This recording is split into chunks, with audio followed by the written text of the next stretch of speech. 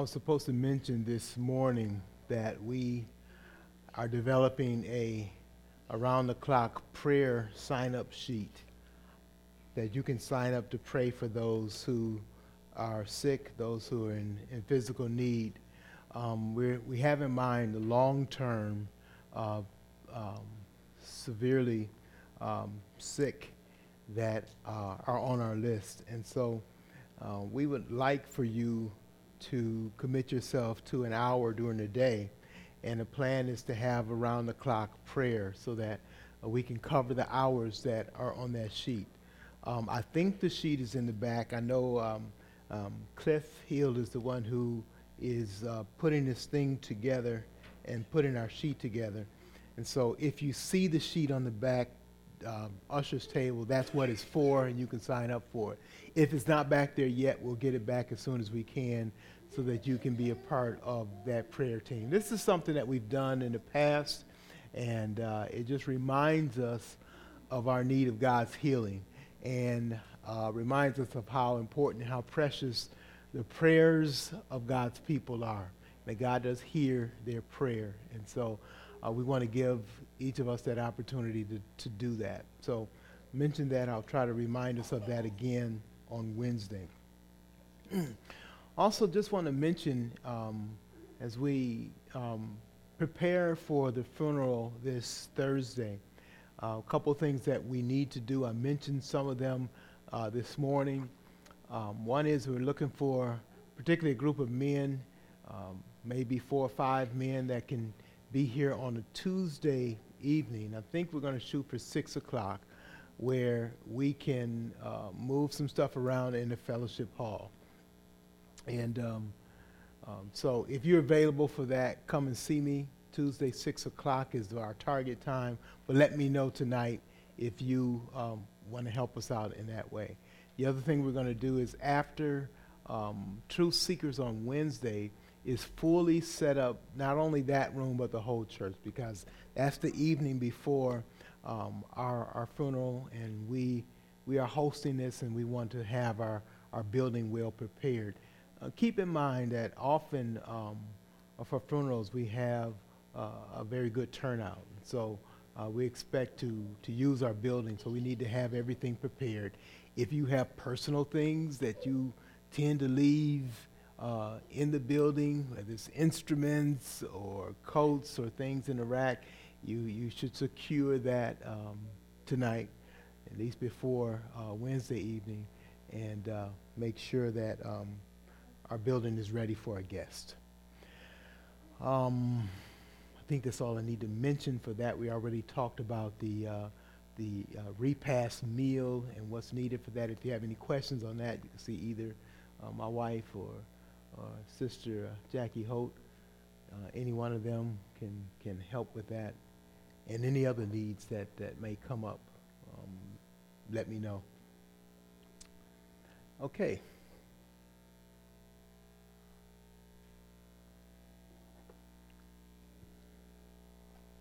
I have some questions in front of me, and as we've been doing, we're going to do these as discussion questions.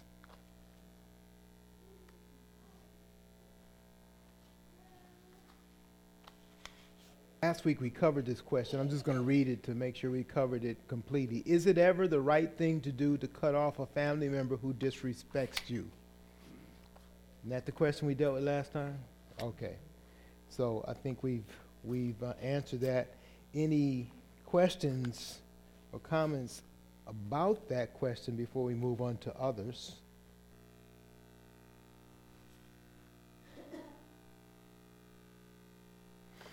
All right, let's look at this question. Is it our duty as Christians to continue to receive a disruptive person into church service? If yes, where do we draw the line? If no, where do they receive the gospel? Read that again. Is it our duty as Christians to continue to receive a disruptive person into church service? Let me define that a little bit.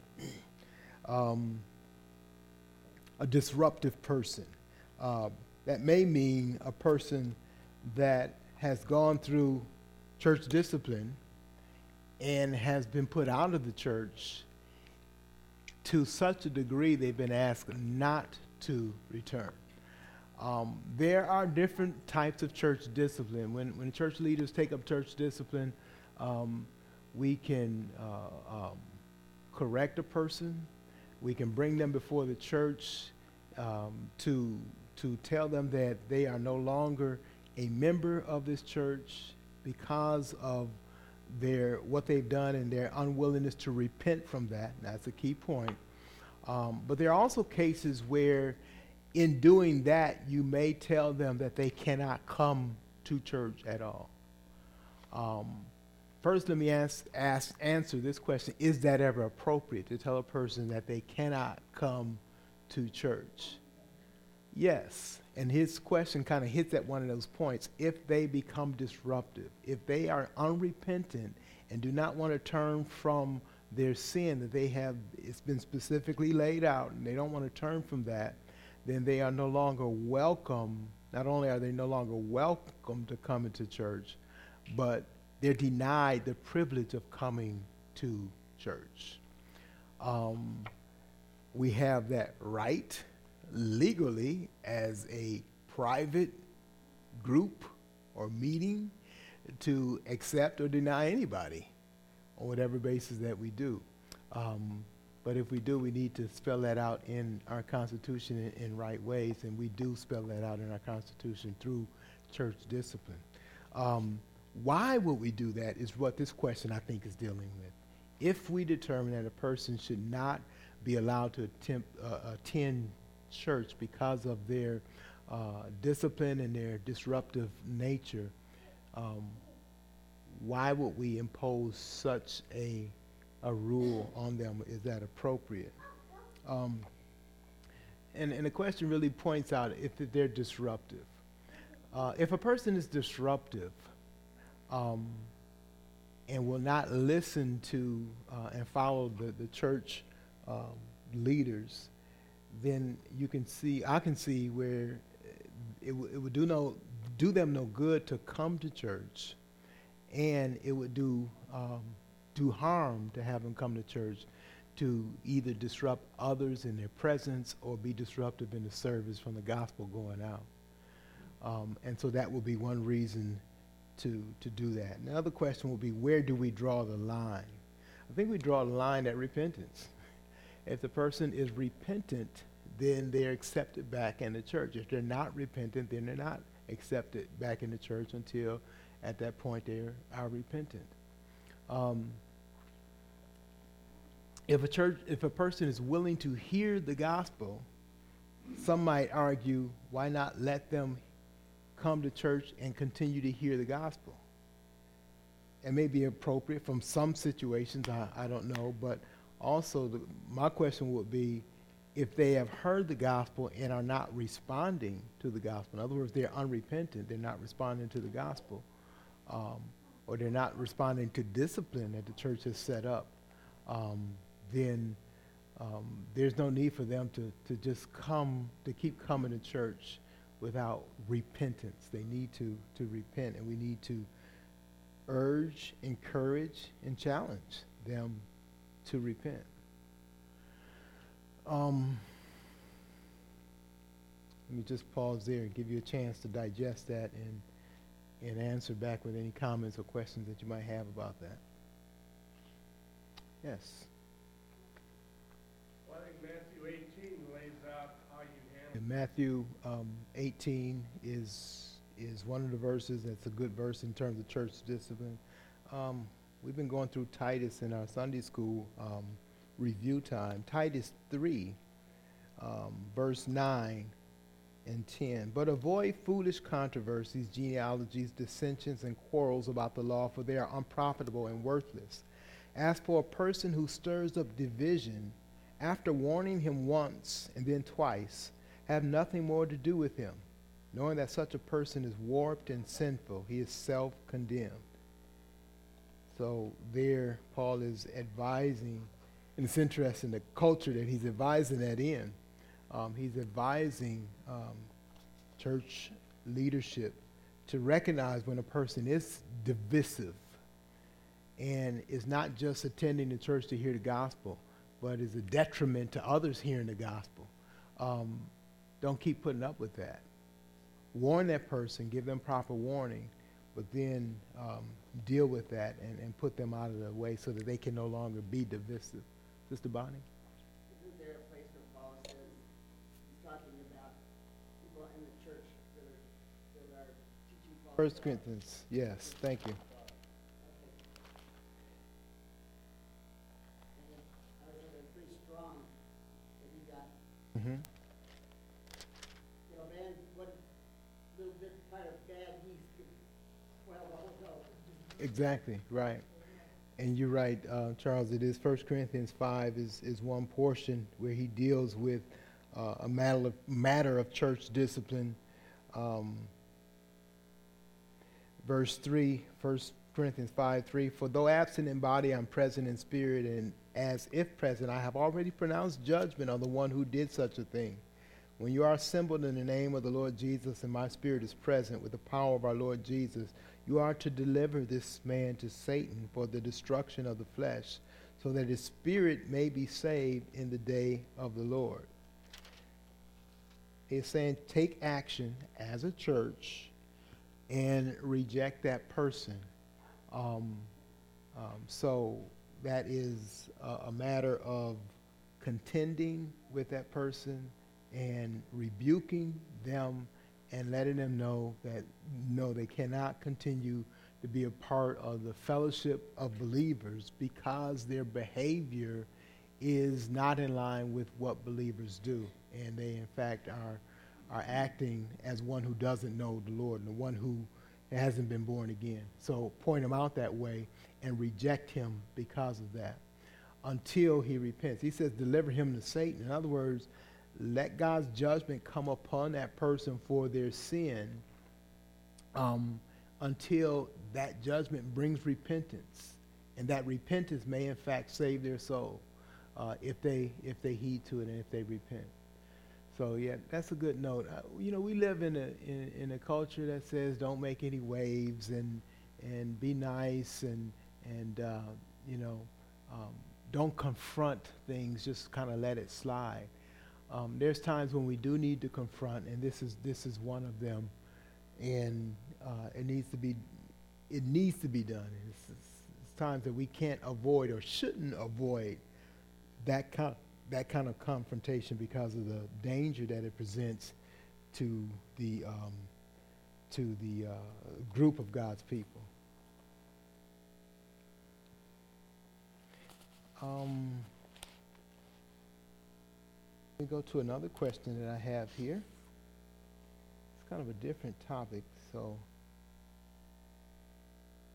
yeah, I'll deal with this one and we'll come back to something else. Should I tell my little girl that she is pretty if I see she is becoming prideful? Should I tell my little girl that she is pretty if I see that she is becoming prideful? It seems like just a small, innocent issue and an innocent matter. But I think it's an important question. Let me ask the question, why do we tell a person that they are pretty or attractive or handsome? Why do we? What's our motive? What effect does it have on that person? What are we trying to do? What should we be trying to do? Think about that. Answer some of those questions. We give compliments to each other. You know, I like your hair. Those glasses look nice on you. Wow, you got a new pair of shoes that really looks nice. It's a nice hairdo. On and on. So why do we do that? And what should we be mindful of or careful about as we do that?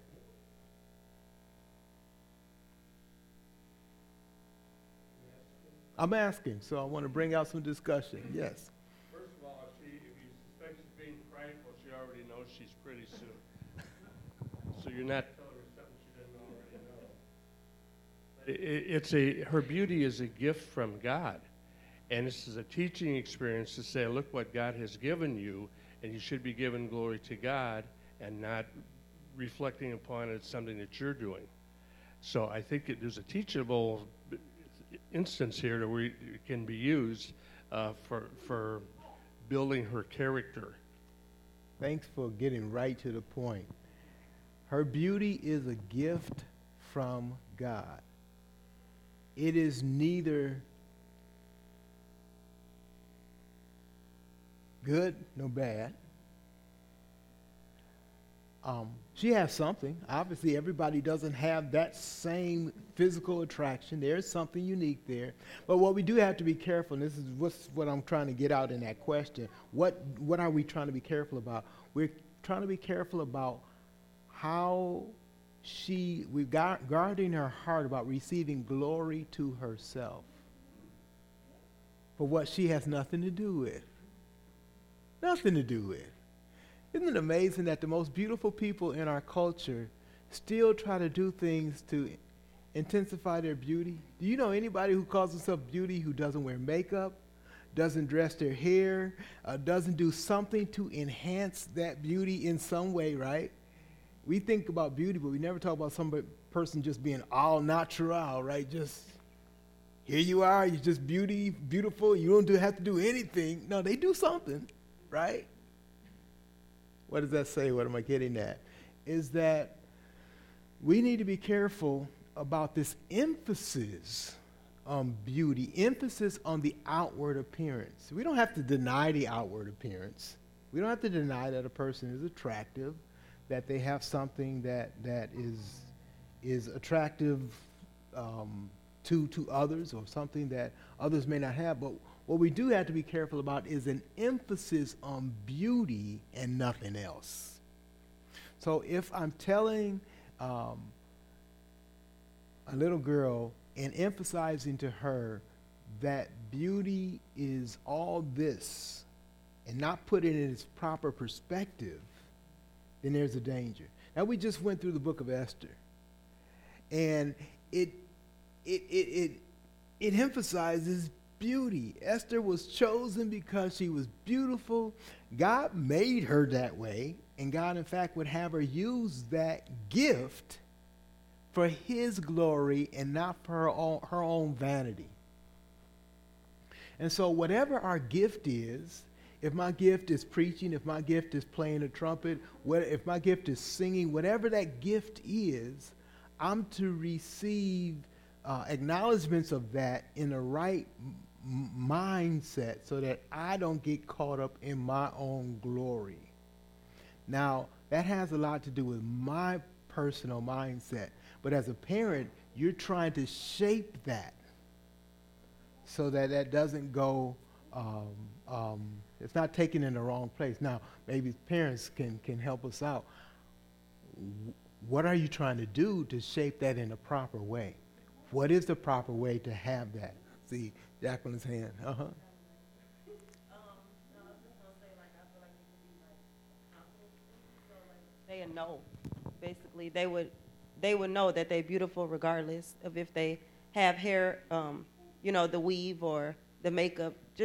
I just feel like you're just building their confidence and letting them know how beautiful they are. So let's speak about that. Let's talk about their confidence in terms of their character and not just their outward appearance. And that's what we're trying to build. In other words, that your value is not based on how much or how many people like your hair, but your value before God is based on that inner quality and that inner character that you have. And that's what Esther was really about, is saying, yes, she's beautiful physically, but what's attractive is the interaction she had with her stepdad, so to speak, and her willingness to commit herself to that which is right and that which is good, no matter what the threat was to her physically.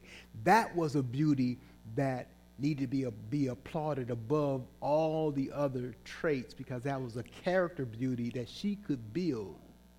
The other beauty was a physical beauty that we don't deny, but we don't put it on a plane that's higher than it should be. So, yeah, how do we do that? We say you look nice. That's a confidence builder. But we also say, I'm I'm interested in the way that you act.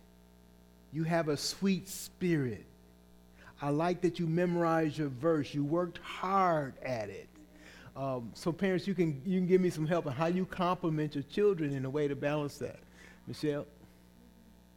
Well, that basically was everything that I was going to say. Jeremy is really good at encouraging the kids in areas that they have to work at, and when he sees them accomplish things, so he's not just necessarily, because our little ones can become a little bit prideful, especially about their looks, just because they do get a lot of compliments on that. So we really try to focus on the character attributes, and when they work hard at something, really encourage that and applaud them for that. And then when they don't do so well, just encourage them, or when they mess up, say, see, like, this might not be something that you're strong at, where your sibling might be strong at it, and that's okay, because you possess other qualities that are really, really good. And so it isn't about, your physical features will only take you so far. They can only, maybe present an opportunity or whatnot, but what you do with that and the character that you have is what is really gonna take you farther in life. Whatever success God deems in that person's life is determined by their character. Mm-hmm. And so we try to really remind the kids that constantly. I like one thing that Michelle does, and I know, of course, these are my grandkids, so I notice this, but I'll often say to one of them something like, man, I like those shoes you got on. I like that shirt you have on. And you know what she'll come back and say? She'll say, Elijah, did you say thank you? In other words, thanks for the compliment, and I'm going to receive that in an humble way so that I'm in a proper mindset. Not like, I know I'm looking good. That's a mindset that the world teaches, that we teach humility, thankfulness. Thank you for caring about me. Thank you for complimenting me. You didn't have to say that, but thank you for doing that. So that's a simple way of getting them to acknowledge what you said in a humble way that helps them put things in perspective. Bonnie, I think you'll be next. Okay. Mm-hmm. Yes.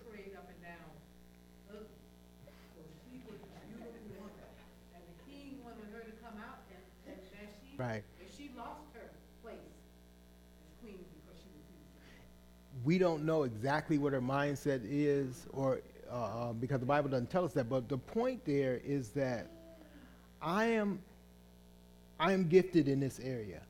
I am not going to let your comment on my gift affect me in a wrong thinking way.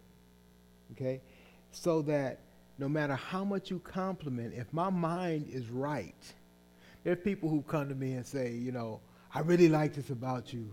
And I'm wondering, why are you saying that to try to influence me in some way? I know who I am. Good or bad, I know who I am, and I accept that. But if I know who I am, if I'm grounded with who I am, perhaps God has gifted you in an area. You don't have to say, oh, I'm not gifted like that. That's not humility. That's a lie. You are gifted. But if you know who you are, and if the glory for who you are goes to God properly, you're no longer influenced by others' impression or their liking of who you are.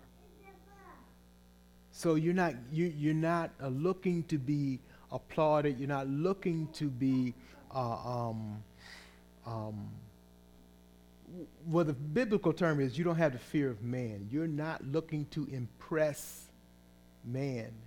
You're looking to impress God. So you already know who you are. Nobody can puff you up that way. And at the same time, they can't tear you down that way as well. And so parents are trying to build up, I know the world uses that term self-esteem, but if we use it properly, parents are trying to build a proper esteem of their children, to see themselves as God sees them. If we look at scripturally what God does, is the Galatians saying, don't be too high, don't let a man think above of what he is. That might be 1 Corinthians. I have to get that verse right. But to think balanced, to have a proper a self-esteem, self-assessment of yourself, so that you're not manipulated by compliments or totally discouraged by people trying to tear you down. You know who you are, so you don't need that one way or another. Sister Bonnie.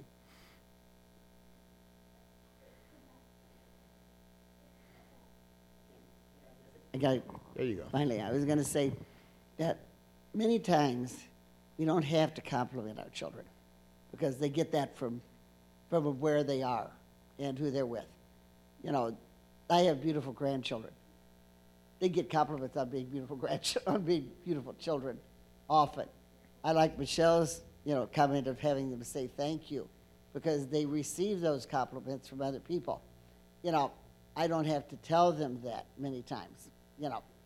Only when you see a situation where you have a child who does not think that they feel that they're attractive, you have to pursue that and see why. Are there people making fun of them for some reason? Is there something in their character? Often it has nothing to do with the way they look. It has to do with the way they act. And as a Christian child in a non-Christian setting, they are going to be attacked. So there's to it. They are going to be attacked. They're going to be belittled. And you have to see if that's what's going on. What is it that's happening in the situation? Are they tearing that child down? And then you have to look at their character. Then you can really talk to them about, okay, you're chosen by God. There are reasons that other people are going to try to make you feel bad. You dress nicely. Is there something you want to do differently? Is there something you want to do with your hair that would make you feel better about yourself? However, you have to help them realize that they are going to be a witness and an ambassador to the Lord at a young age, even when they're little. People are going to point them out, in their church, in their home. They're going to be made to feel that they're attractive because that's just the way we are as people. We try to compliment each other. As you said, if somebody comes up to you and is kind of going out of the way, you wonder what they're after. What do you want? What are you after here? But usually, it's sincere compliments that we give to children and, to adults that they look attractive or, hey, I really like your hair that way or something, because we appreciate that. And we appreciate the fact that they want to look good because they're here to glorify the Lord. Coming to church and looking our best, I guess, is something that, was instilled in me from a little child, is that you come here and you look your best because you're here to glorify the Lord. You're doing your best for Him. You're putting on your best for Him. Not putting on your best for somebody else who's here. You're doing it because you love the Lord and you want to be your best and look your best for Him as part of worship. Now, not everybody agrees with that, and that's, maybe an old-fashioned kind of thinking, and you certainly would not want to make somebody feel uncomfortable for not, dressing up to come to church. But I'm just saying that when we do compliment each other, it's usually a sincere compliment. Like, Donna, I really like your hair that way. It's very attractive. Sincerely meaning that. I may say something to her, and we can say thank you for that. And like Michelle said, we should say thank you, because we appreciate that. It makes us feel good. We want to encourage each other in any way we can.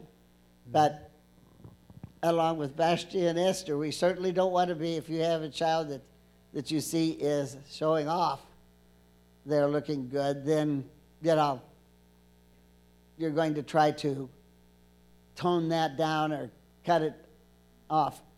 I think that it's a totally different situation in a church and loving Christian situation where we relate to children and in a non-Christian situation, because out in the world, it's much more difficult for children.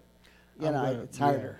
I'm going to speak to that in a moment. I'm going to take the rest of the comments that are waiting to speak. Chantel, are you anybody else after? Who's that? Go ahead, Chant. I was Okay. going to say, with the original question where it says, should I stop telling my daughter she's pretty if I see she's getting prideful? I think that whenever we see any type of sin creep up in our house, we need to reevaluate what we're doing in our house, what we're emphasizing, and the underlying message that we're sending. Because it might be true that that little girl is very pretty, and she knows that she's very pretty. But why is that so important to her? Is that something that I'm emphasizing as a mom to the point where that's her number one focus? Have I taught her, you are pretty, and you should be pretty, and you should focus on being pretty? I think one of the things that stayed with me growing up was, especially when you get into middle school, you do start comparing yourself to other people and comparing yourself to what's traditionally thought of as beautiful. And when I started to do that, I noticed that a lot of the women around me didn't conform to that. Like when you look at, celebrities where they have the long hair and they wear lots of makeup and they have certain body types. But then I would look at my family and be like, my dad adores my mom. I think my mom is very pretty. She doesn't look like a movie star. She doesn't have long flowing hair. She doesn't dress this way. But my father. She does now. But my She got father them braids. adores her. Even though,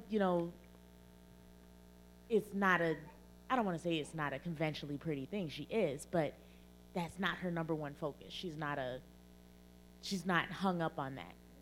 She would not go to church if she didn't have a wig or she didn't have makeup or that was not her number one focus. And it helps when you see people in your life who do have physical beauty not focus on that physical beauty, because it helps you put that in perspective for yourself.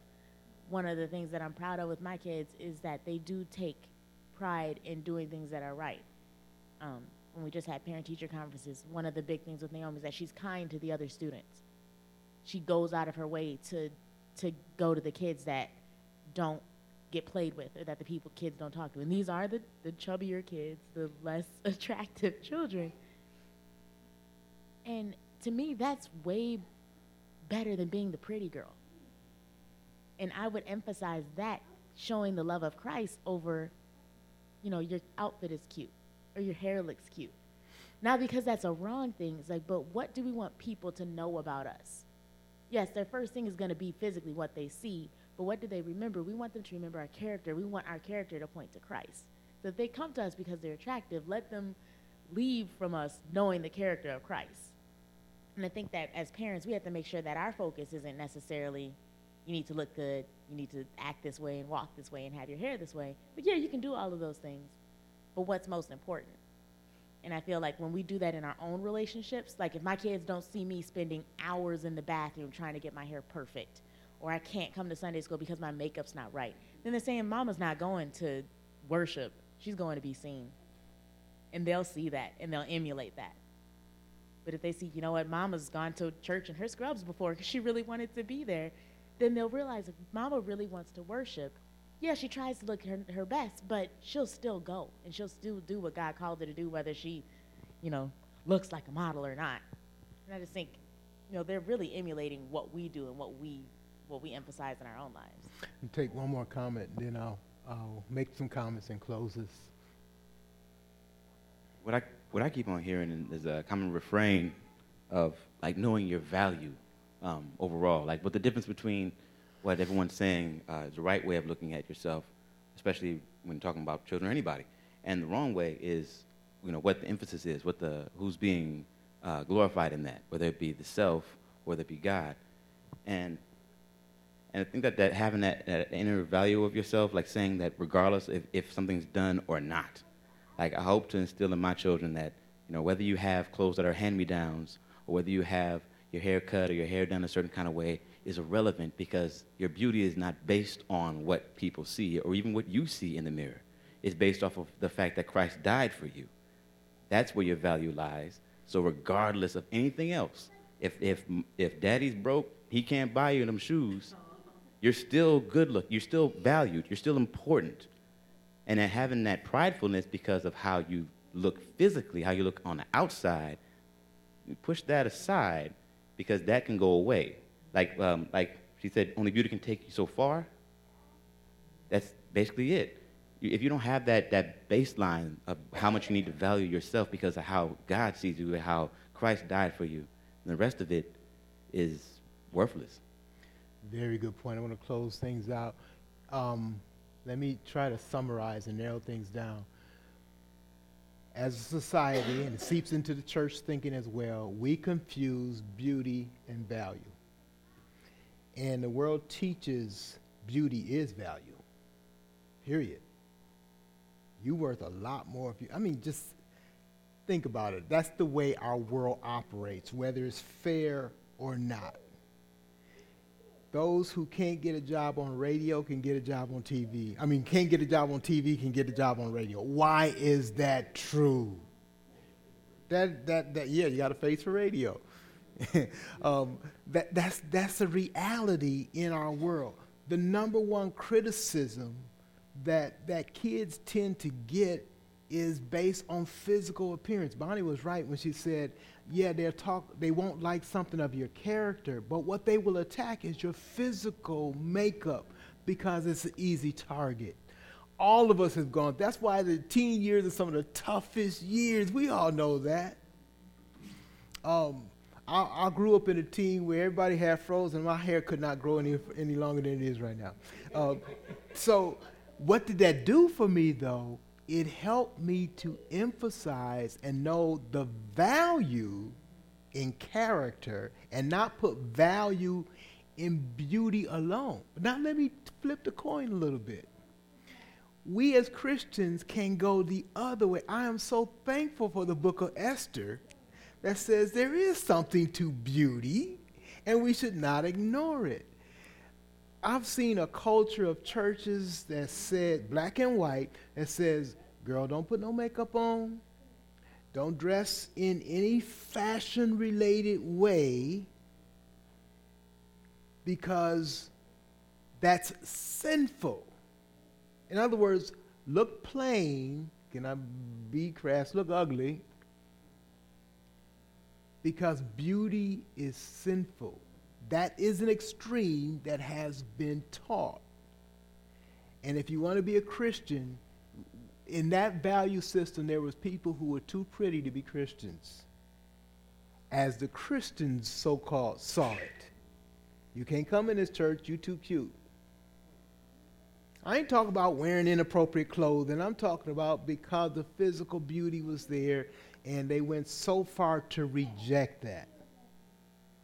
That is an extreme. So beauty is something that God has given, and he's given it like gifts at different degrees. We can acknowledge that. We can acknowledge that as parents. What we need to do, though, is work to put a proper, I said esteem, another word was value, put a higher value on character than you put on outside appearance. That's one of the things we can affect as parents. One of the things my parents did in that, and they did it because it was part of their thinking, and they did it because they had no other choice as well. Aaron was talking about hand-me-downs, and that's what we wore. They put a high value on character and a lower comparative value on outward appearance. Now, like I said, the warning, don't put zero importance on outward appearance because God loves beauty and we do too. When I was a young man, I was afraid that if I committed myself to the Lord, I would have to love and learn to love a woman that was physically unattractive to me. And that just was distasteful in every way. Right?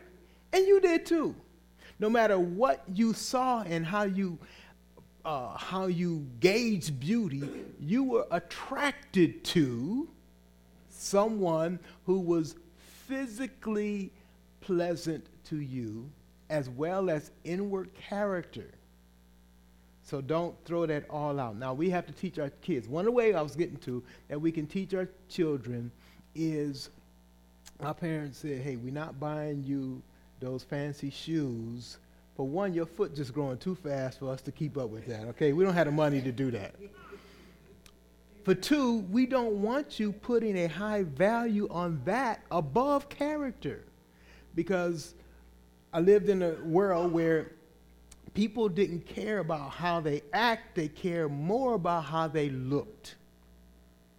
And they had nothing. This is poor people, but they would spend all of their money on their outward appearance. So we care about eternal things, and we want to put the value there, but we don't want to go so far where we ignore, and I can see that you do. I see that you don't ignore that, because I can see how you look. I can see that you take care in your presentation, and that is important.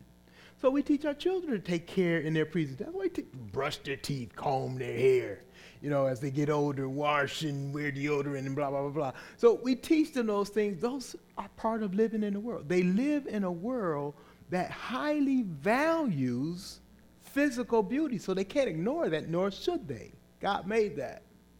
But they have to have a proper value system themselves, and they're going to get that only as they are grounded in God's word. So this question seems like it was just out of nowhere, but it very much is the value system of God. God values us, therefore we are of value, not what I look like on the outside, but because of God's value and assessment for me. Now, I say I'm not saved. Does God not value me any? No, he says in Genesis, man was created in the image of God. That is, sinful, fallen man is still created in the image of God, so God values him. That's why you can kill a pig, no problem. You kill a man, you must answer to God because of God's value system. So we want to teach that. We want to learn that value system, instill it in our kids, and teach them practical ways to accept the gifts that God has given them. Beauty is one of those things that's a good thing. We live in a society where we have kids work in the sports program, and, you lose 5 games and you win none, but you get this trophy for participation, right? Oh, that's fair to everybody. We don't acknowledge that there are different gifts for people. People work hard in school, but everybody gets the same grade. There's different gifts for different people. God gave that to us. We need to value that. We don't need to throw that out. We need to recognize it. We can teach our children the proper value for that as well. No, you're not. Your hair is not the same as so-and-so's. That's how God made her. That's just a fact. You can't change that. But I value you, and God values you not based on the length of your hair, but on who you are and your character. So, good. I just wanted to get that off my chest. I love these questions. We'll keep on going through them as we go through, and we'll revisit any one that we need to revisit. So let's pray. Father, thank you for what we learned from your truth and how we get our value and our esteem from you and not from others and how they value us. It is from you. We thank you for that. It's unchanging. We are yours. We belong to you. You esteem us so much that you sent your son to die on the cross to make the payment for our sin, that we would be forever yours. We thank you for that. In Jesus' name, amen.